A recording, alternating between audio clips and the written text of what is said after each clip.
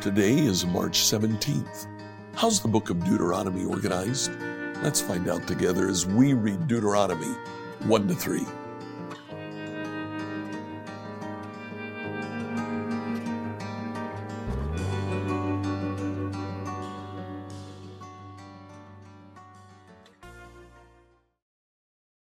Today we begin our reading of the book of Deuteronomy. Deuteronomy stands alone in the books of the Pentateuch. It is a long sermon that Moses gives. Now, how is it organized? It is actually organized into 3 separate sermons. From chapter 1 through chapter 4 is the first address of Moses. We'll come back to that. In chapter 4, verse 44, this is the body of instruction that Moses presented to the Israelites. From verse 44 of chapter 4 through the first verse of chapter 29, we have what is called the Deuteronomic Code. It's the second address that Moses gives to Israel. Then in chapter 29, verse 2, we have the third and final address. Moses summoned all the Israelites and he said to them, and then we have that final address. Now, the final address is a charge to obey. The second address is a detailing of the laws they are to follow when they enter the new land. The first address, again, reviews the history of Israel. He talks about how they've gotten to the point that they currently are. Enjoy today as you read Deuteronomy 1-3. Deuteronomy 1-3, New Living Translation. Deuteronomy 1. These are the words that Moses spoke to all the people of Israel while they were in the wilderness east of the Jordan River. They were camped in the Jordan Valley near Sophah, between Paran on one side and Tapel, Laban, Hazeroth, and Dizahab on the other. Normally it takes only 11 days to travel from Mount Sinai to Kadesh Barnea, going by way of Mount Seir. But 40 years after the Israelites left Egypt on the first day of the 11th month, Moses addressed the people of Israel, telling them everything the Lord had commanded him to say. This took place after he defeated King Sidon of the Amorites, who ruled in Heshbon, and at Edrei had defeated King Og of Bashan, who ruled in Azaroth. While the Israelites were in the land of Moab, east of the Jordan River, Moses carefully explained the Lord's instructions as follows. When we were at Mount Sinai, the Lord our God said to us, "You have stayed at this mountain long enough. It is time to break camp and move on. Go to the hill country of the Amorites, and to all the neighboring regions, the Jordan Valley, the hill country, the western foothills, the Negev, and the coastal plain. Go to the land of the Canaanites and to Lebanon, and all the way to the great Euphrates River. Look, I am giving all this land to you. Go in and occupy it, for it is the land the Lord swore to give to your ancestors, Abraham, Isaac, and Jacob, and to all their descendants." Moses continued, "At that time I told you, you are too great a burden for me to carry all by myself. The Lord your God has increased your population, making you as numerous as the stars. And may the Lord, the God of your ancestors, multiply you 1,000 times more and bless you as he promised. But you are such a heavy load to carry. How can I deal with all your problems and bickering? Choose some well-respected men from each tribe who are known for their wisdom and understanding, and I will appoint them as your leaders." Then you responded, "Your plan is a good one." So I took the wise and respected men you had selected from your tribes and appointed them to serve as judges and officials over you. Some were responsible for 1,000 people, some for 100, some for 50, and some for 10. At that time I instructed the judges, "You must hear the cases of your fellow Israelites and the foreigners living among you. Be perfectly fair in your decisions, and impartial in your judgments.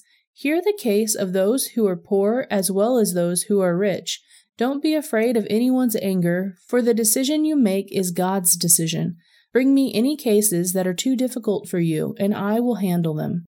At that time I gave you instructions about everything you were to do. Then, just as the Lord our God commanded us, we left Mount Sinai and traveled through the great and terrifying wilderness, as you yourselves remember, and headed towards the hill country of the Amorites. When we arrived at Kadesh Barnea, I said to you, "You have now reached the country of the Amorites that the Lord our God is giving to us. Look, He has placed the land in front of you. Go and occupy it as the Lord, the God of your ancestors, has promised you. Don't be afraid. Don't be discouraged." But you all came to me and said, "First let us send out scouts to explore the land for us. They will advise us on the best route to take and which town we should enter."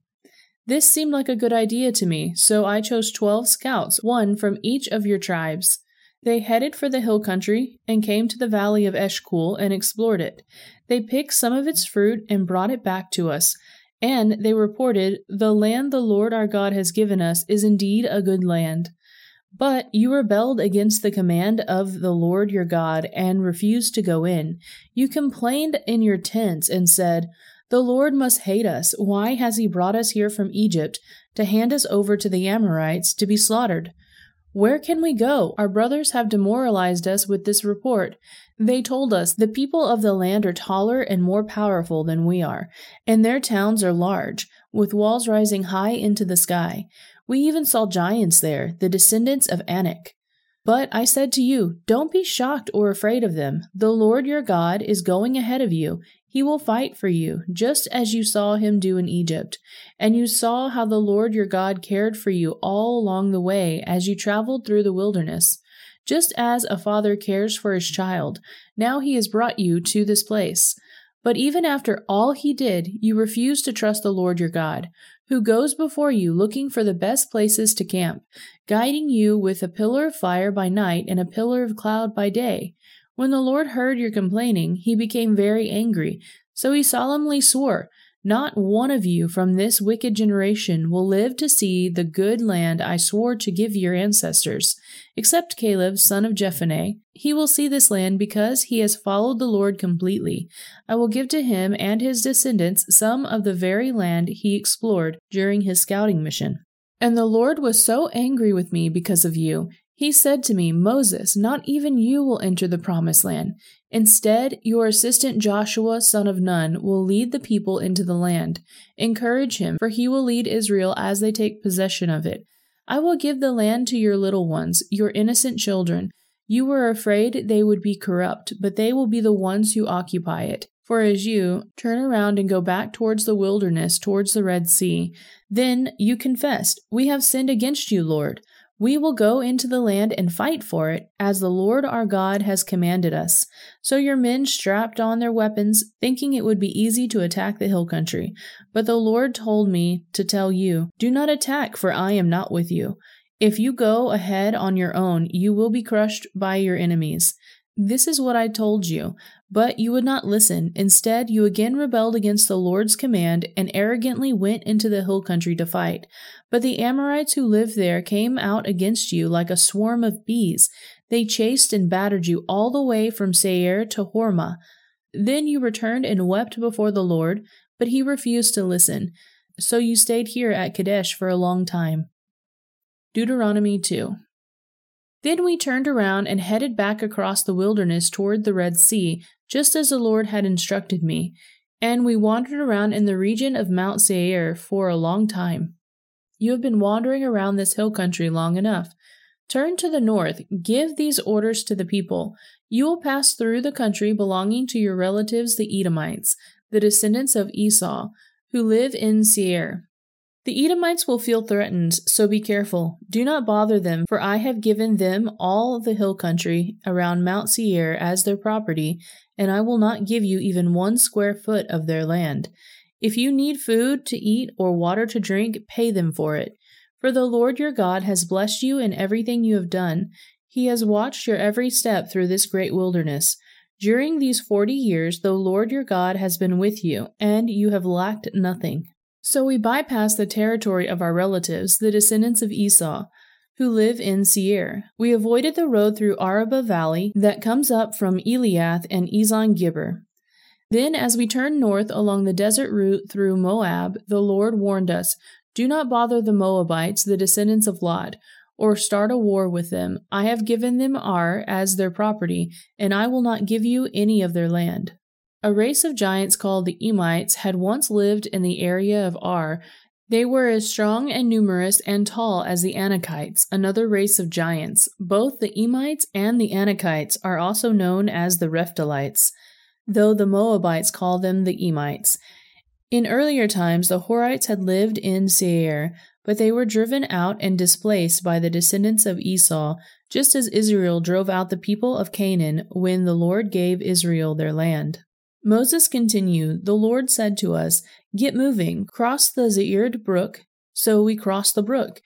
38 years passed from when we first left Kadesh Barnea until we finally crossed the Zered brook.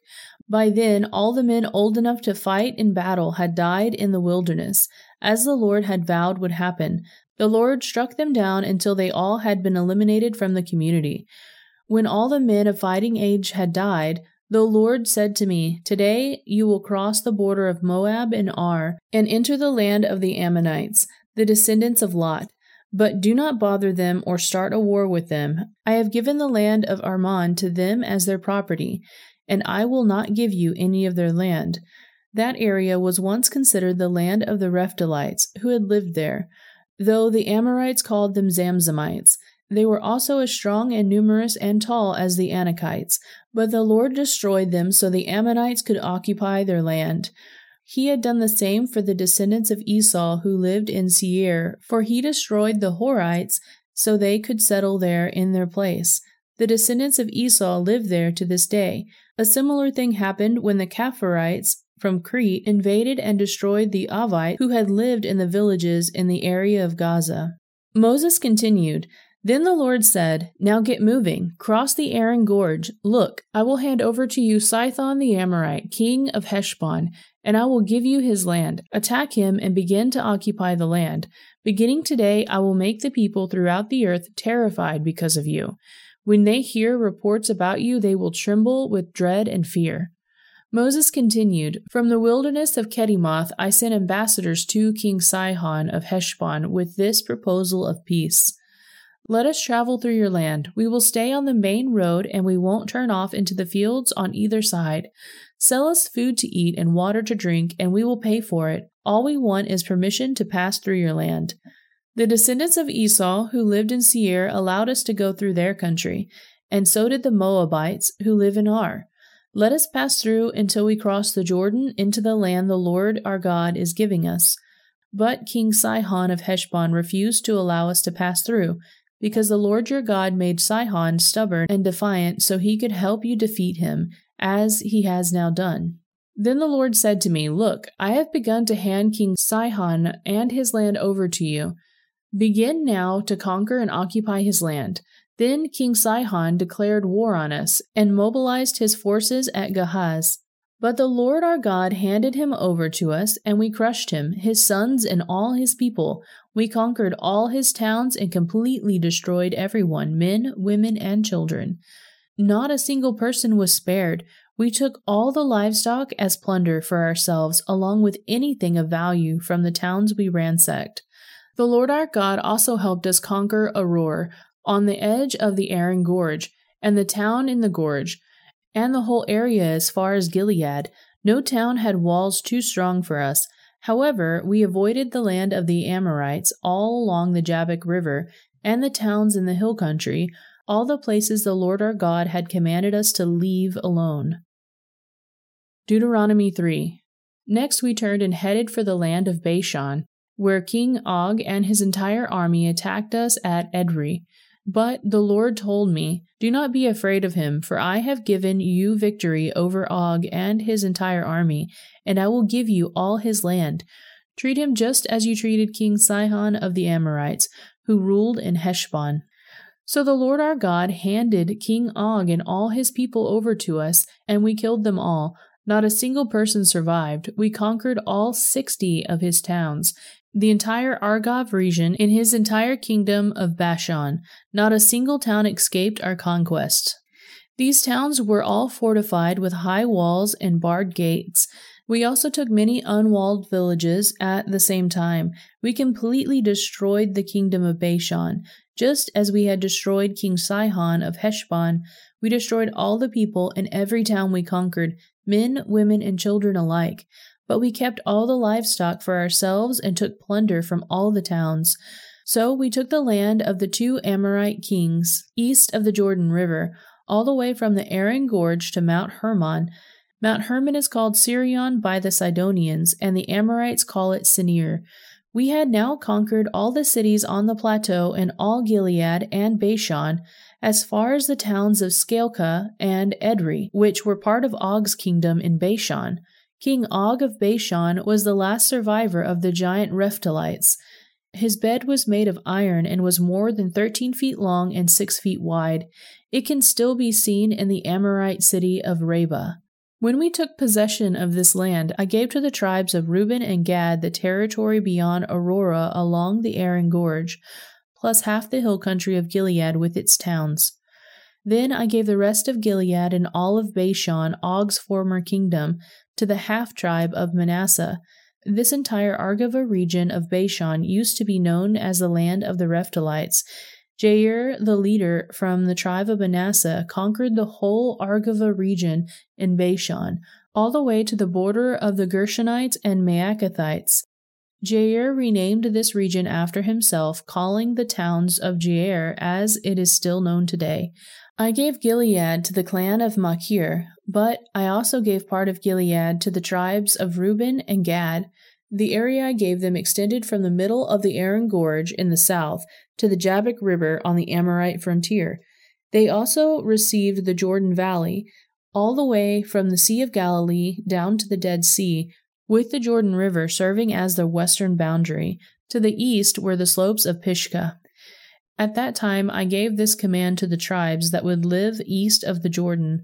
Although the Lord your God has given you this land as your property, all your fighting men must cross the Jordan ahead of your Israelite relatives, armed and ready to assist them. Your wives, children, and numerous livestock, however, may stay behind in the towns I have given you. When the Lord has given security to the rest of the Israelites, as he has given to you, and when they occupy the land your God is giving them across the Jordan River, then you may return here to the land I have given you. At that time I gave Joshua this charge. You have seen for yourself everything the Lord your God has done to these 2 kings. He will do the same to all the kingdoms on the west side of the Jordan. Do not be afraid of the nations there, for the Lord your God will fight for you.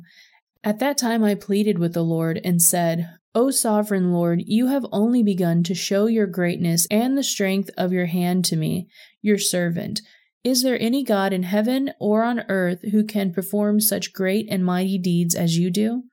Please let me cross the Jordan to see the wonderful land on the other side, the beautiful hill country and the Lebanon mountains. But the Lord was angry with me because of you, and he would not listen to me. That's enough, he declared. Speak no more of it. But go up to Pisgah Peak and look over the land in every direction. Take a good look, but you may not cross the Jordan River. Instead, commission Joshua and encourage and strengthen him, for he will lead the people across the Jordan. He will give them all the land you now see before you as their possession. So we stayed in the valley near Beth Peor. Scripture reading by Emily Herrera. Like, follow, and subscribe to this devotional on whatever platform you use to listen to it. Email your questions to us at questions@becomehope.com. Tomorrow, we'll ask the question, is it important to remember